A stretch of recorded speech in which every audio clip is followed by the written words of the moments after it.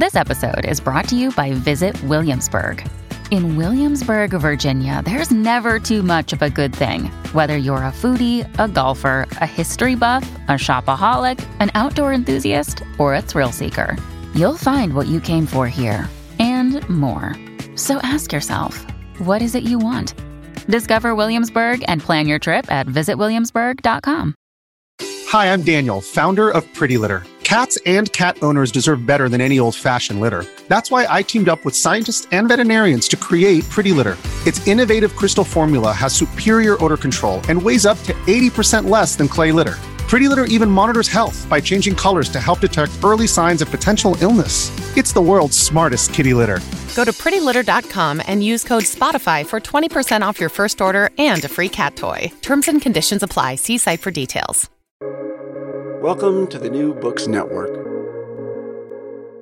Welcome to New Books in Asian American Studies, a part of the New Books Network of podcasts. I'm Julia Lee, Professor of Asian American Studies at the University of California, Irvine, and your host for today's show. My guest, Takeo Rivera, is Assistant Professor of English at Boston University. He specializes in performance studies, ethnic studies, and queer theory within the context of U.S. culture. Takeo wears a lot of hats at BU. Along with his appointment in English, he is a core faculty member in the Women's Gender and Sexuality program, affiliate faculty in the African American Studies program and the American and New England Studies program, and a member of the BU Faculty Gender and Sexuality Studies group.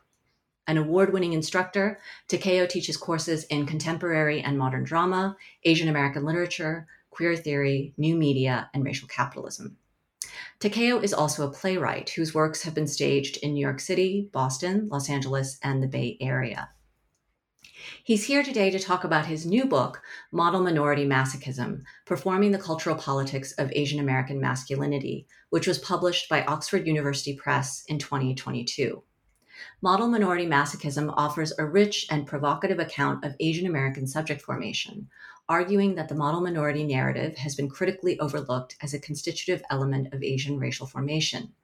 To put it bluntly, Rivera argues that those who are critical of the model minority, which would be most Asian American studies scholars, including myself, have consistently represented it as a, quote, harmful stereotype produced by a white racial order, a myth that obfuscates the true portrait of Asian American diversity.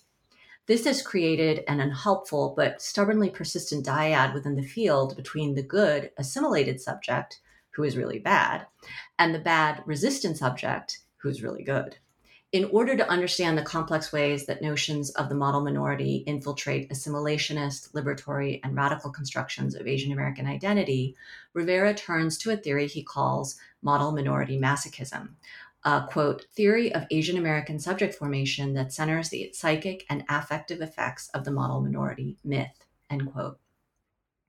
I read the theory of model minority masochism as offering a capacious and nuanced framework for understanding the strains that seem to constitute contemporary Asian American subjectivity, particularly Asian American masculinity, techno-orientalism, ressentiment, melancholia, affect or affectlessness, and Afro-Asian solidarity.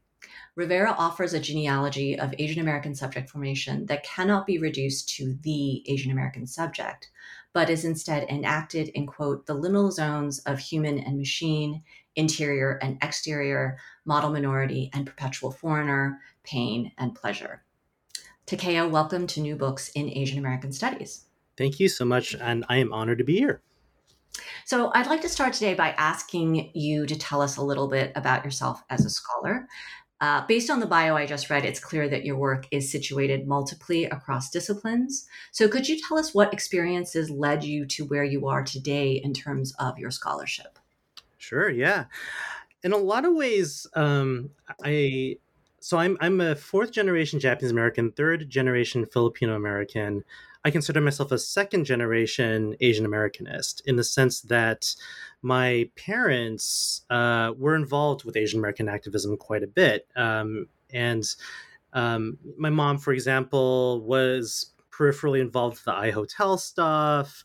My dad was one of the students who helped fight to establish ethnic studies at Asian American Studies at UC Davis, and they met initially at an anti-Marcos event. In that time, And I grew up as a consequence in a household that took a lot of the lessons of Asian American studies and ethnic studies for granted.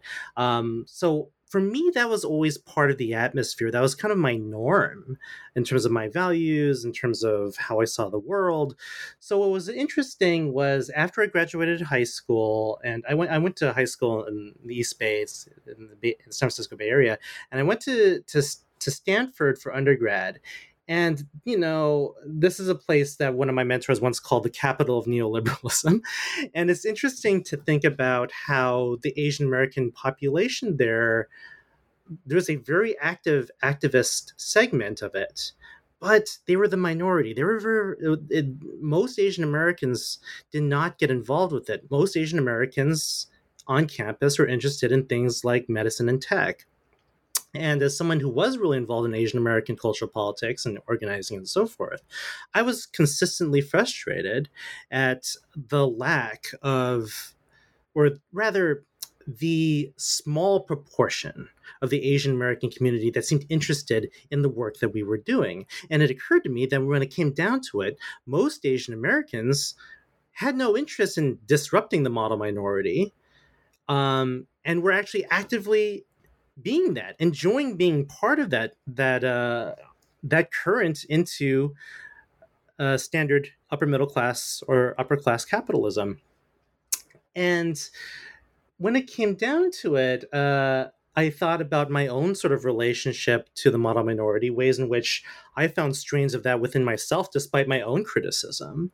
And I started off writing basically a slam poem, because I was a slam poet and playwright, called Model Minority. And that kind of kicked off my thinking about this that continued well throughout my life. I would go in and out thinking about this topic. I eventually went to Berkeley for graduate school, and then I pursued that as a dissertation and became a book. And what I needed to really get to that point intellectually was engaging with a lot of queer theory and a lot of new media theory. So I have like Juan Rodriguez and Abigail de Kosnik at Berkeley to thank for that. And the project was really shepherded along by Colleen Lynn and Shannon Steen. But yeah, that was kind of my journey. I engage with it as someone with a background in activism and activist discourse, and also as an artist. Yeah, I mean, it's fascinating to me that you came from a childhood and young adulthood in which you were sort of immersed in Asian American activism and Asian American study, kind of the political formation of Asian American studies. I think for the vast majority of Asian Americanists, at least anecdotally based on people that I know, it's kind of the opposite. There's an awareness that comes later about kind of these issues, maybe in college, maybe in graduate school. For me, it didn't happen until graduate school, really. So thank you for sharing that. Just as a follow-up, were there certain key moments in your life, either in college or graduate school, that led you to this book in particular? Yeah, I mean, besides writing the poetry and plays that I mentioned, and I quote those like old undergrad writing at the very end of the book. I also I think I was really interested. I guess when I was exposed to Masochism theory for the first time, it really landed. So I was specifically with Juana Rodriguez's work and taking her seminar in graduate school, I became really interested in these counterintuitive relationships to power. And then I realized, it's kind of silly to say this, but I thought about anecdotally how a lot of my Asian male friends in particular, loved cyberpunk. Like a lot of Asian male friends love cyberpunk, knowing full well how racist it was as a genre, and the ways in which Asians in particular are being seen as being machine-like and so forth. But there was this weird masochistic attachment where Asian Americans, I think, really enjoyed that racist aspect about it. And I thought about how this might have something to do with these attachments to the model minority, this thing that we're being told is a myth by people that I politically completely agree with, right? And I myself, I'm actively combating the model minority throughout most of my life, while at the same time seeing, but no, the material reality is a lot of Asian Americans are perfectly fine with it and enjoy the model minority. So I thought about that. I was like, okay, this is interesting. And cyberpunk and techno-orientalism is where I sort of found the aesthetic anchor for this pleasure in particular. So then, so intellectually speaking, that's where it kind of spun out from there. But certainly I would say, growing up with, or not growing up, but in undergrad onward, being surrounded by a lot of Asian techies, many of whom are my friends, and to this day, it was just very interesting to see the kinds of affective attachments that Asian Americans and Asian American, especially I should say East Asian American men had with regards to these harmful quote unquote stereotypes. That's such an insightful answer, actually, because it also explains like the last chapter in your book where you talk about the video game, right, and kind of gaming culture. I want to get to that. I'm going to get to that for sure. But you just talked about this kind of counterintuitive relations to power, counterintuitive kind of understandings of power. And that was a really evocative phrase because it does really capture, I feel like, kind of your method in the book. Yeah. So I love the book's opening, right, where you kind of you narrate this genealogy of Asian American subject formation that begins with Vincent Chin. And we're going to talk more about Vincent Chin in a little bit, but I really appreciated how you put together these different historical events or cultural figures or cultural works or ideas that do not really seem that related to each other. Right? Yeah. Or B, offer up a kind of another reading of these pairings that really seem to question the premise of the field broadly. So in making these sort of unexpected pairings or finding these different connections between things that we've taken for granted, right, you interrogate some very basic ideas regarding race and identity. And I say basic, not because your thinking is basic, but because in reading your book, I really realized to an astonishing extent, right, how much Asian American studies struggles with what seems to be the kind of fundamental questions about how the field is constituted, like what is it that we're doing exactly. So the exploration of these things that we tend to think of as oppositional or maybe not so obviously connected to each other really begins for me with your title, Model Minority Masochism. When I think of model minority, I think of a discourse that is rooted in the social, right? How others view Asian Americans. When I think of masochism, I think of an interior subjective experience that's about one's own experience of one's own body, right? Whether that's pleasure or pain. So can you define these concepts for us as you're using them and then explain how they speak to each other in your book? Yeah, no, absolutely. So, so the model minority, right? So again, as you've already said, it's oftentimes thought of as this harmful stereotype of, Asians being exceptional academically, being really good at math and science and so forth. But I think it's more helpful to think of it as something like a discourse or an ideology or a performatic scenario. And I could get, more technical about those things. But I think there's a lot of really great model minority critique these days. So, one of my dear friends is Erin Quinn, for example, and her book Passing for Perfect that's a masterpiece. But the way that she thinks about the model minority is principally in terms of she also thinks about that kind of interiority of the psychic effects and how the model minority has affected Asian Americans' psychology and this obsessive need to excel, right? And the way that becomes internalized. And she thinks about these like wonderful case studies. For me, I'm actually a little less. I'm not necessarily as fixated on the question of harm. For me, I'm a little more fixated on the question of power dynamics. For me, the model minority as far as what my lane goes, is I'm most curious about how the model minority has been utilized as a position and as an ideology to support the meritocracy of racial capitalism in the United States in particular. Not to say that this is the only version of model minority discourse, but certainly around Asian Americans, this is the most dominant one, right? And for me, so I like to think of it again as sort of a scenario. You have particular actors whose roles are immediately recognizable because of how the racial hierarchy is set up, as it were. So the model minority essentially acts as this safeguard and legitimizer as a minoritized subject for a larger system that is in fact fair, right? So a lot of the model minority is actually about adhering to capitalist conformity, right? Masochism is actually even harder to define because there are so many different intellectual traditions. So psychoanalysis has many different takes on masochism. And then you have affect theory, you have Black feminism. I draw from a little bit of everything, but the most layperson understanding of masochism, of course, is like deriving pleasure from pain. And I think in a lot of ways, that's not necessarily the most accurate. I think it's more accurate to say that it's a form of sensation and woundedness and some relationship between sensation and woundedness. And that often takes the form of pleasure, but it can also take the form of moral authority. It can also take the form of a fantasy of omniscience. And this kind of depends on who you're talking to.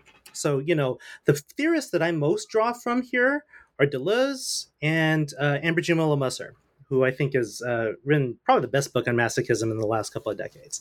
It's Sensational Flesh. So, I'm drawing a lot from, post-structuralism, Black feminist critique, but I think what's really, really key about what Musser is saying, she's not the first to say this, but she says it very, very, very well, and especially within a racialized context, and how masochism is really an intrinsic part of subject formation. And I think that's what I'm most interested in, is thinking about this relationship of pleasure, sensation, and the production of a subject. And that matters so much for Asian Americans, especially when we think about its ongoing constructedness, right? Like Asian American, as we know, is not an ethnic identity, but a political one that is based off of these pan-ethnic connections. Around certain forms of political necessity and advocacy. So, but then the question is, what are the kind of psychic attachments that come when we identify ourselves in such a way, positionally, in an anti-Black world, in a settler colonial world, right?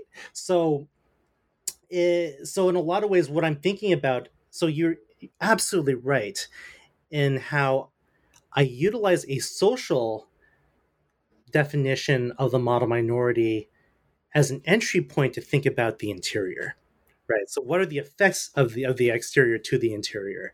And what are the kind of, again, I think about investment. What are the forms of attachments that Asian Americans have with and against it? And even when you're against it, there's still forms of attachment. Yeah. That's very helpful. I mean, it really, I think, it's a helpful way of thinking about how do I get to this question, but via this other route, a little bit of a, kind of an alternative way of getting to that question that has been, sort of attempted from a variety of angles in the past. So I really appreciated that answer. Along with masochism and model minority, your book brings up a sort of a rich array of threads in the study of Asian racialization and representation.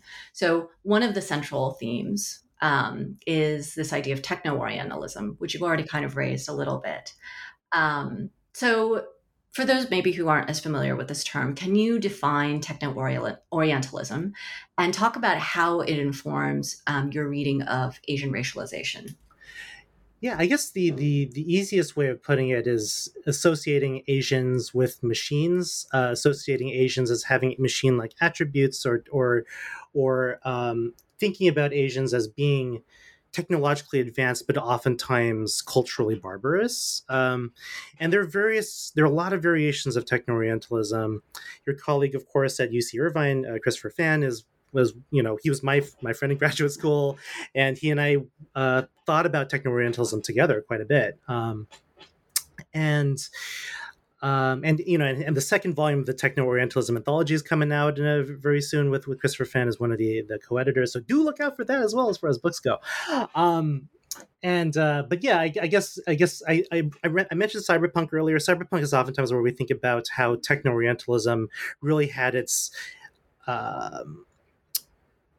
clearest aesthetic, contemporary aesthetic coherence, especially when we think about things like Blade Runner, Neuromancer, like robot ninjas and so forth. Asians as representing a kind of dystopia of having high technology but cultural erosion, and particularly a moral erosion. Right? There's a kind of postmodern schizophrenia, to use Jameson. That we oftentimes associate with the presence of Asianness in these sort of cultural forms. Now, that said, I should preface by saying that Techno-Orientalism is, in fact, a lot older than that. When we can think about all the way going to, coolies in 19th century Cuba as being referred to as mechanized meat, for example, right? So there's a much longer legacy here than the 1980s onward. But I will say that a lot of the Techno-Orientalist critique has focused on there because it's so blatant, and because there's something to be said about the rise of Asian America with contemporary Techno-Orientalism in particular. And I'm very curious about that. I think it's very interesting, for example, that Vincent Chin was murdered the same year that Blade Runner came out. Right. So I'm like, I mean, that is largely coincidence, but it does demonstrate that discursively there's something in the air in this period in the early 80s that is associating Asians with machines. Mm-hmm. Let's talk a little bit about Vincent Chin. He's, the sort of the representation and the discourse around his murder constitute like two of your chapters, right? So, just as a kind of background information, like the conventional narrative in Asian American studies is that Chin's murder galvanized a quote, these are your words, liberalized Asian American pan-ethnicity, right? So I wanted to ask you to talk me through that process, like how that came about and why, and you talk about this in the book, why it was a strategic necessity on the part of Asian American activists to kind of portray him in a certain way. Yeah. So, I guess I am sort of cautiously critical of the ways that Asian American identity formed in the wake, or a particular version of it anyway, formed in the wake of Vincent Chin's murder. But as you said, right, is that there was also a necessity to it. So, we have to keep in mind that this is very much the Reagan era. This is a period in which we've been contending, people of color have been contending with this necessity for respectability for a very long time, since before the civil rights movement in the 60s, right? So there is this impetus to portray Vincent Chin to a conservative Chinese immigrant community, a culturally conservative Chinese immigrant community, and to the media at large to show Chin as a kind of model citizen. So there's all this insistence, for example, over how, first of all, it is genuinely horrible that he was killed right before his wedding, right? And also this insistence that he was an engineer, that he was like on the up and up in terms of social mobility. What was downplayed was the fact that he was in a strip club, right? What was downplayed was, by most accounts, he did sort of start the fight, right? Now, that said, let me be very, very, very clear that it's still an atrocity that he was murdered, right? Now, what's interesting is we see this in different. I think what's different about this versus, say, like contemporary Black Lives Matter, right? Like in contemporary Black Lives Matter, I think we've come a long way, because with like, there was a lot of discourse about like Eric Garner was like selling cigarettes or whatever, right? And therefore, but the response to that is, who cares? That does not matter, because at the end of the day, like none of that matters as far as him being deserved to die. None of these things make them deserve. So there's this critique of respectability that exists today that was not true. That had not taken hold in the 1980s quite as much. So so there was this real emphasis on Chin's being a model citizen, and ironically, what that did was reproduce a new model minority framework, and it was a model minority framework that Asian Americans themselves were owning, even as the activists who were called the American Citizens for Justice, interesting name by the way, right? That the American Citizens for Justice were actually actively educating the community about the model minority stereotype and how it was harmful, while they themselves were promoting a kind of model minority ideology in order to justify how Vincent Chin did not deserve to die because he was such a good person on all these conventional metrics, right? And these are like heteronormative, respectable metrics, right? So what's interesting about this too is when we look at Deleuze's ideas about masochism, is that one of the key aspects of masochism there is this disavowal of pleasure, right? This disavowal and delay of pleasure becomes part of the masochistic framework. So that's why we have a different form of masochism here, and a different vision of the model minority here, and it's also, I should say, different from what I would say is a techno-oriental lynching. Because, and I sort of make this argument in the book, how Chin in a lot of ways was murdered for being associated with these mechanical attributes. So a lot of the model minority attachments are about reclaiming model minority status, or sorry, machine-like status in a more palatable way. And from then forward, we see a new iteration of Asian American identity that is very removed from the radical version that we saw in the late 60s and early 70s. And that kind of brings us to today. So yeah, I mean, the chapter was really great because you have like the description of Chin's murder and being beaten to death with a baseball bat, right? And then you juxtapose it with the kind of images and like nationalistic and anti-Asian rhetoric of the auto industry of the time, which of course like sponsored these events where people could beat a car with a baseball bat. And you have that image of a white man hitting a Japanese car with a baseball bat.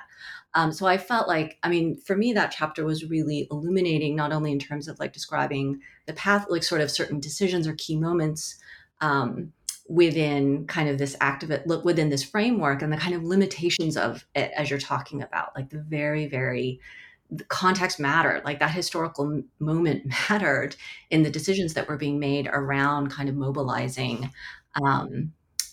folks around Chin's murder. So I really appreciated that aspect of the chapter.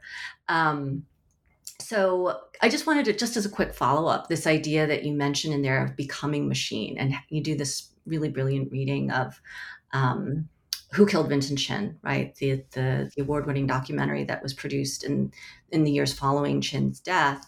And can you just talk a little bit about that, like the context of Chin's murder and this idea that he becomes a machine? Yeah. I think what's interesting is that idea of mine. It's one of the earliest ideas that I was working with as I was developing this project. I remember when I was working with Abigail Ducosnik, and talking about that incident, which she basically was like, screw the metaphor, right? This isn't just a representation. Like, there's actual becoming happening here, right?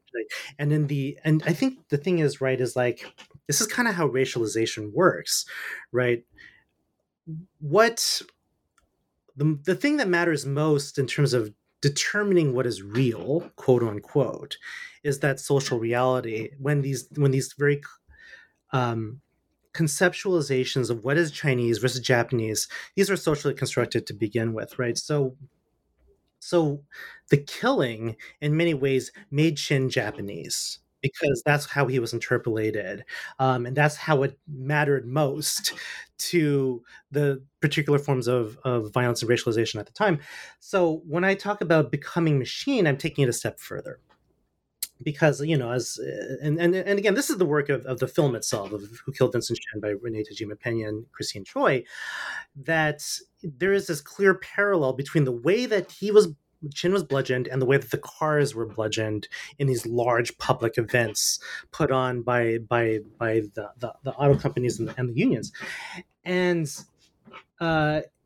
what's interesting, so when I think about becoming, I'm drawing a lot again from like Deleuze and Guattari here, and I'm really interested in how the process of becoming blurs the two things that are in transit, right? So Asian and machine become sort of co-constitutive, especially when we look at the cartoons that we see in that film that they describe. You see like Japanese stereotypical facial features on the cars. And what's interesting is when you put those facial features on the cars, it somehow makes them less human. Right. So somehow making something more Asian results in it like looking less human. There's something really grotesque about that. But it also sort of demonstrates that a constitutive part of how we understand Japaneseness within this aggressively racializing framework is informed by the machine, but also vice versa. How we understand the machine is also partly understood by our Orientalist fears. So that's kind of what I'm thinking about is the killing Chin in the context of these cars being destroyed publicly in the same way closes the loop. It shows that it goes in both ways. So the becoming machine essentially, just screw the metaphor. It all becomes it just Same, yeah. Bam, there it is. Yeah. Okay. So, you talk about this a little bit in your introduction, like the kind of how your objects of study really range, right, across different media, from literature to drama to video games to popular culture. And I was really struck by the kind of range of figures that you open each chapter with. So you have Vincent Chen, you have Michael Deng, you have Richard Hayoki, you have Ang Lee as the Hulk, which was wonderful. You have the Asian American gamer.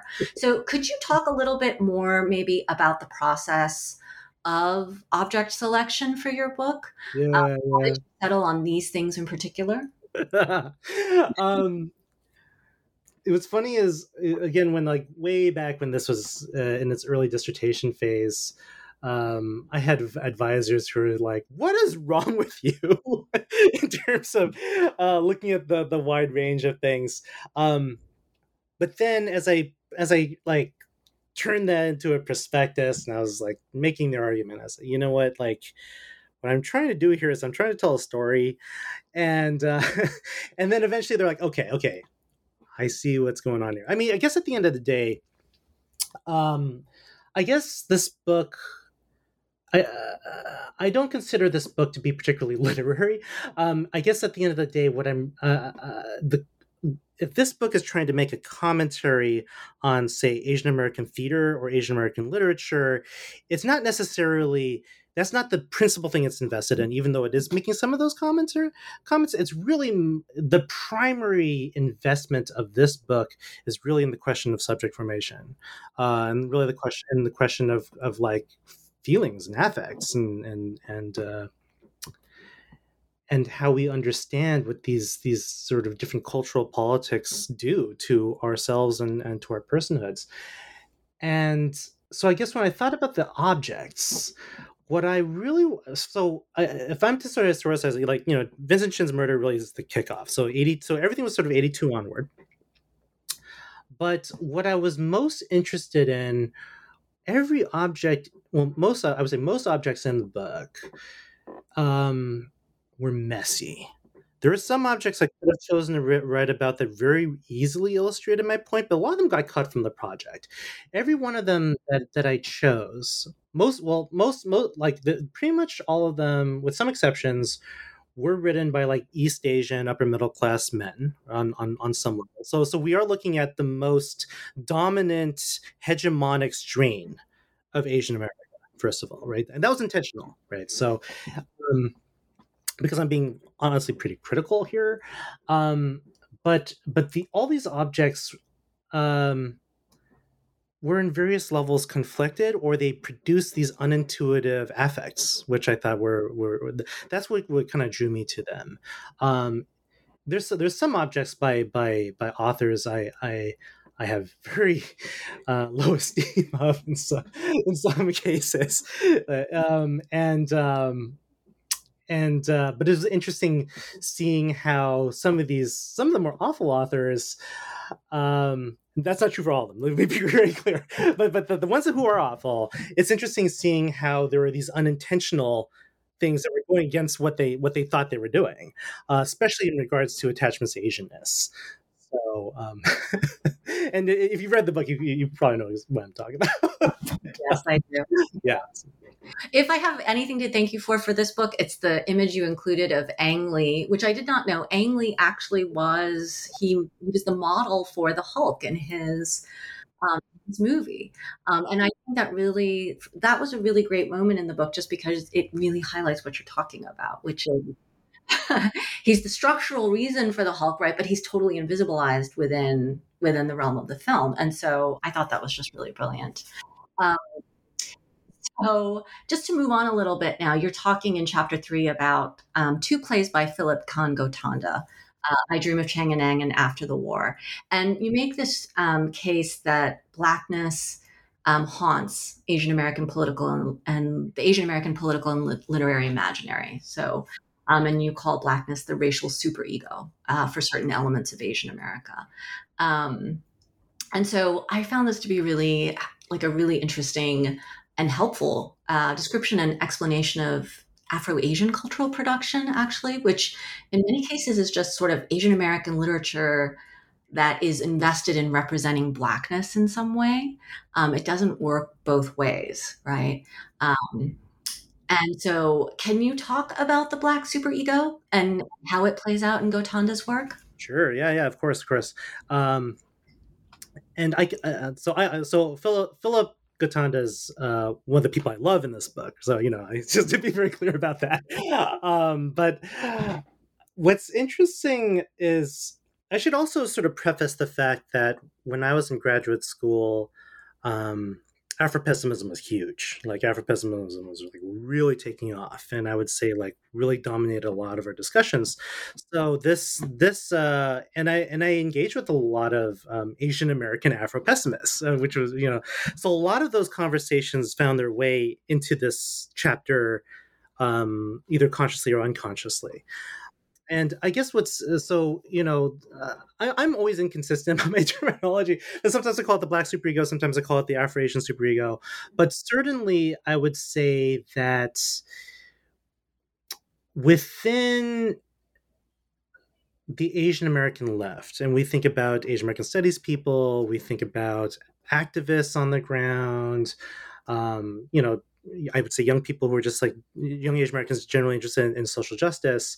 There has always been this sort of persistent concern that to put it ultra bluntly, that Asian Americans are just not as oppressed as Black folks, and therefore, there's almost like an atonement that has to happen for that, right? And we have to sort of recognize Asian, our non-Black privilege, and there's this way, but I guess that which is things that I don't disagree with, to be clear. But I think what becomes problematic sometimes is the way that Blackness sometimes becomes a little bit fetishized as having this ultimate truth value, right? So much like listen to Black women discourse, right? There's this blackness then becomes this almost like a totem in a way that I think is super reductive and actually and also essentializes the black experience on so many levels and doesn't take into account the heterogeneity of ideology within blackness, right? But in any event, there comes this way in which blackness becomes the moral authority for the Asian American who's trying to fight for racial justice, right? And in the chapter, I'm very conflicted about this because I do think that there's a very problematic fetishization going on, but I also think there's something sort of productive about it too. So, because as my mentor Colleen Lyra was right, you can't not engage with Afro-Asian solidarity. Like you have to, it is in fact a moral imperative. I actually agree with that. But then but I guess the problem is the ways that, again, it can essentialize blackness, and it can oftentimes produce these like discourses where we are kind of like hurting ourselves and punishing ourselves really brutally, and sometimes sabotaging one another in our communities because with these types of accusations, instead of thinking about this as an ongoing discourse and Asianness and blackness as things that are very, very fluid and very heterogeneous. But I do think that Philip Katanda's plays do a phenomenal job of demonstrating the ways that the Afro-Asian superego does in fact haunt the Asian American conscience, particularly on the left, and that is to say Asian Americans who are trying to reject the model minority. So this is like the secondary mode of model minority masochism here, is this idea that like I have to flagellate myself with the truth of blackness in order to emerge as like a more progressive Asian American subject, right? So it does produce this sort of awkward dynamic, I suppose. Mm-hmm. Yeah, I really appreciated that chapter precisely for what you're describing, right? The kind of ways in which it's not either all, there is something problematic about it and yet something productive, right? And I thought Gotanda's plays, your discussion of them really highlight that, both of those aspects, right?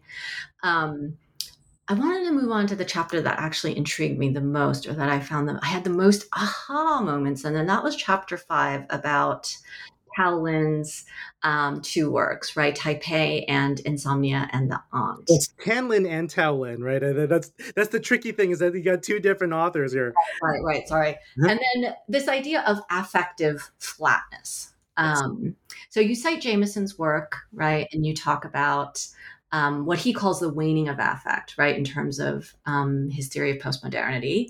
And you kind of tweak that term, right? And you say, what he calls the waning of affect isn't an absence of affect, but is instead an alienation from it. And I found this to be such a helpful formulation, right, for thinking about 21st century Asian American literary production just broadly. So could you talk about affective flatness and give us some examples from Lin's text? Yeah. So again, this is what's funny about I'm so happy you brought up this chapter, because I think this is the chapter that I recommend the least to a lot of people, because I think it's also the densest chapter in a lot of ways. But it's also, if I'm being completely honest, the one I'm most theoretically proud of, because I think that I'm making the weirdest little arguments. But yes, you're right. So thank you for cluing in on that. I wrote in the margin, this explains everything. I mean, it's like a universal theory, and it felt to me when I read it. So I'm excited to hear what you have to say about it. Thank you.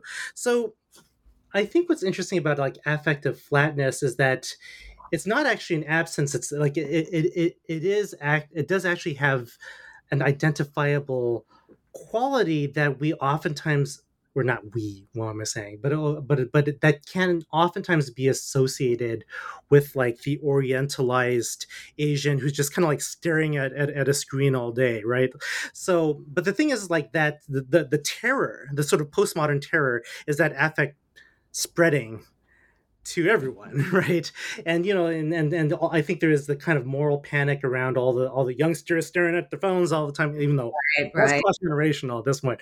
But but that kind of like that but that is not the absence of affect. What it is a particular type and species of affect that becomes racialized and thought of as and that's something that we associate with like the unfeeling Asian, right? We go all the way back, we look at like Vietnam War discourse and how, right? And just like it's like, oh yeah, the unfeeling Asian, they don't feel remorse and pain the way that we Westerners do, right? That kind of white supremacist BS. But that kind of coheres as a consequence of our actual engagement with technology, right? So we see these sort of cybernetic relationships happening. So in this chapter, I talk about Tao Lin's Taipei and Tan Lin's Insomnia and the Aunt. And in Tao Lin's book, what's interesting about Tao Lin is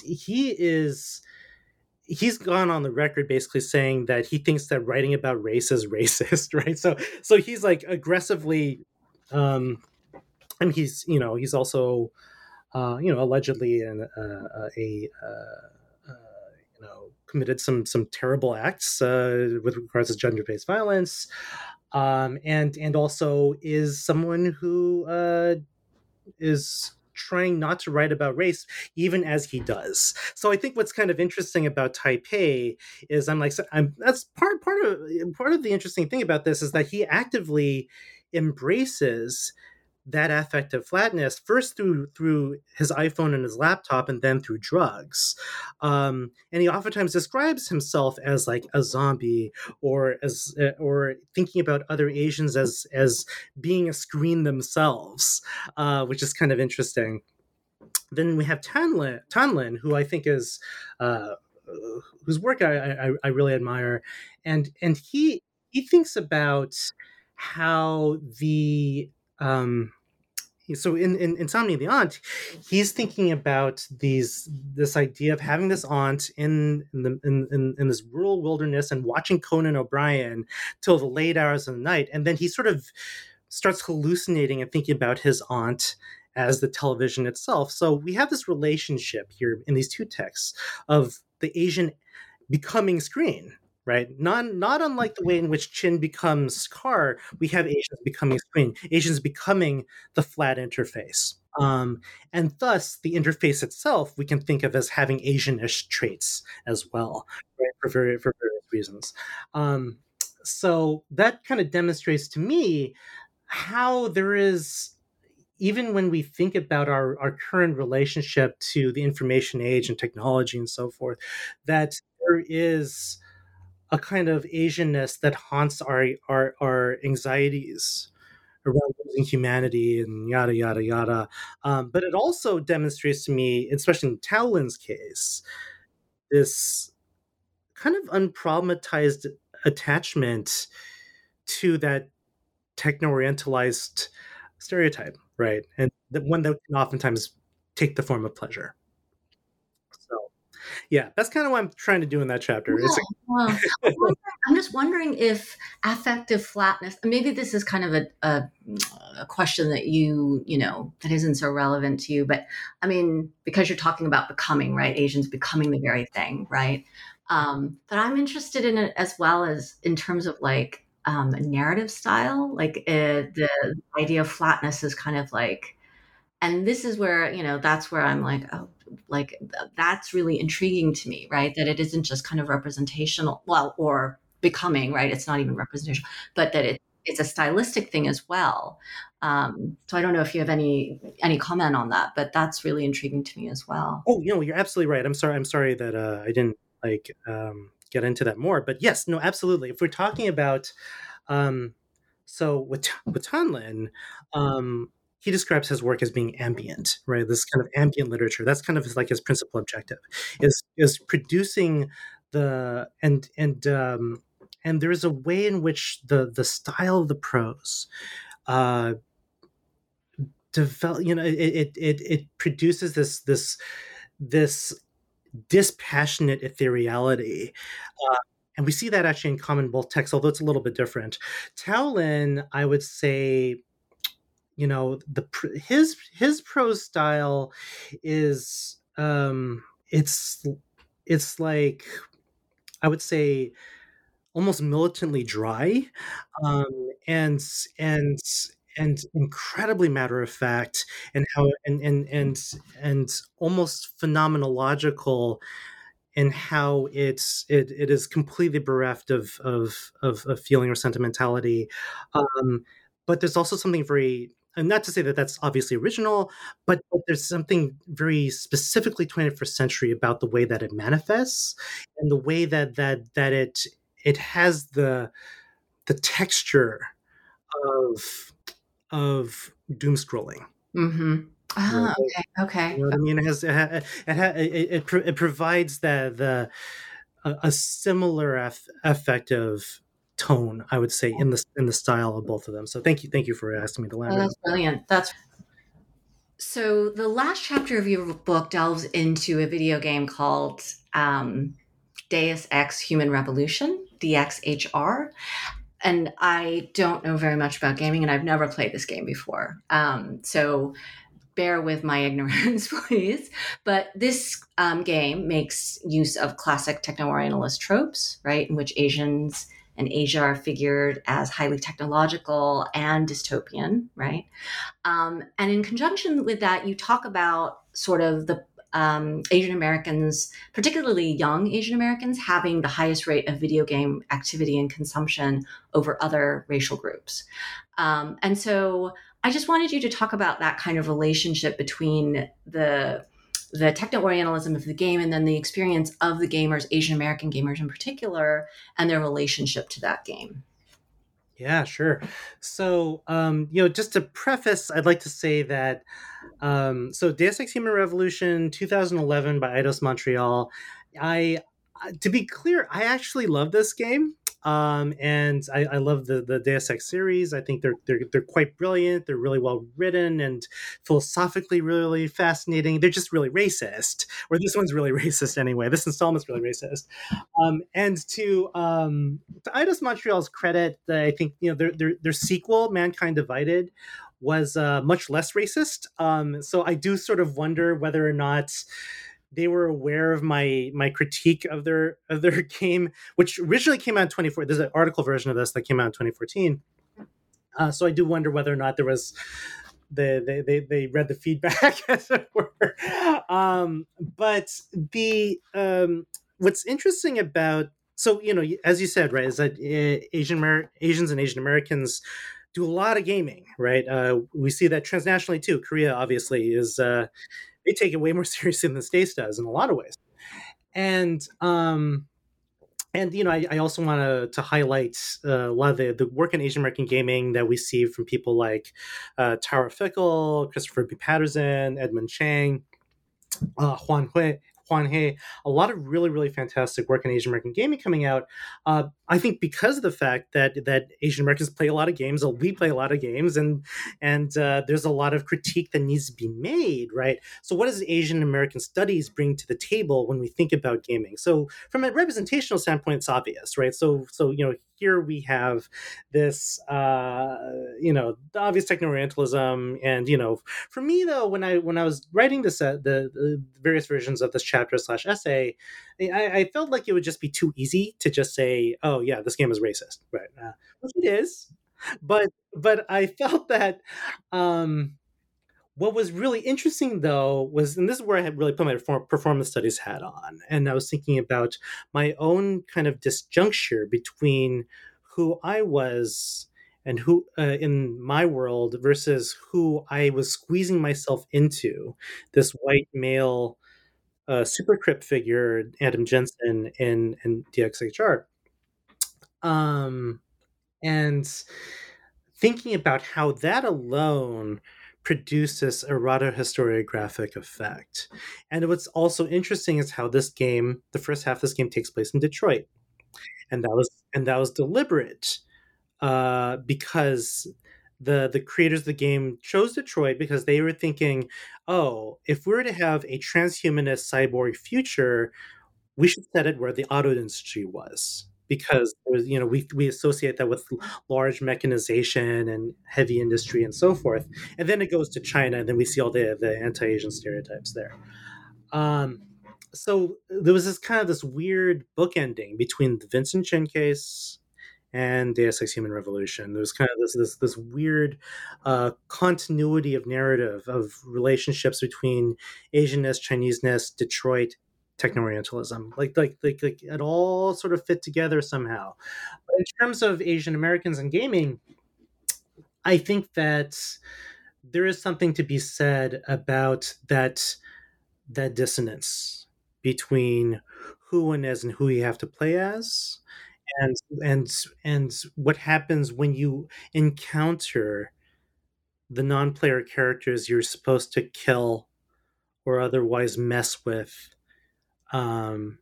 Something interesting happens there, some kind of that I think is really fascinating, and that's what I was really interested in, is these kind of like these masochistic encounters with those who are both self and other in the game, right? And so that's why that chapter is not just a reading of that game, but also at one point I called it an autoethnography, but it was certainly an engagement of myself and my own relationship to this game, and how to unpack that, which is a very performance studies kind of thing to do. And I get into like, phenomenology. I draw actually a lot from trans phenomenology, or sort of early work in trans studies, to think about how flesh precedes the body, and how we have to think about the flesh that we're not necessarily inhabiting, but it becomes part of our motility, part of our spatial awareness. And that in a lot of ways is inherent to any first person video game, because you take on that avatarial form. And then what does that do with race, right? What happens when that does and does not conform to what you're seeing on screen? And that disjuncture, I think, can produce perverse pleasures that can sometimes teach us things. Right. So that's kind of my point. Okay, great. Okay. So one last question for you. I kind of hate that academics always ask this question. It's the version of "What have you done for me lately?" But what are you thinking about these days? This book is published. It's out in the world. So what are you working on? Yeah. So I mean, in a lot of ways, when I came away from this book, what's interesting is, near the end of it, I realized that what I was most interested in as I was concluding was actually the question of ideology. I think in many respects, when I was writing this book, I was thinking about Asian American cultural politics in a kind of broad way, when I really realized that there are certain things that are specific to Asian American liberalism. And then there are other things that are specific to, like, in Asian American Marxism. There are things that are sort of specific to, like, Asian American conservatism, straight up, right?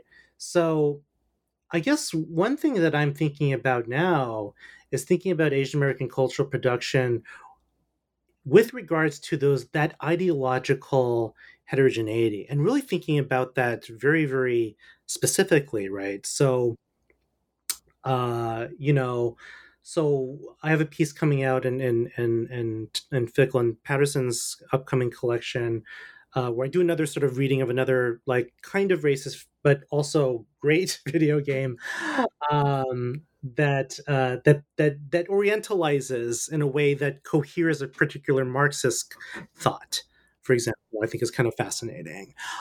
And then I'm also thinking about how Christina Wong produces new ideologies of anarchism, for example, right? So I guess I'm thinking more in terms of, really getting into the political theory of stuff a little bit more, and how Asian Americans have actually been doing this work to produce very specific ideological threads that we're seeing manifest in contemporary politics. And we're, and we see that in some of these presidential candidates today, right?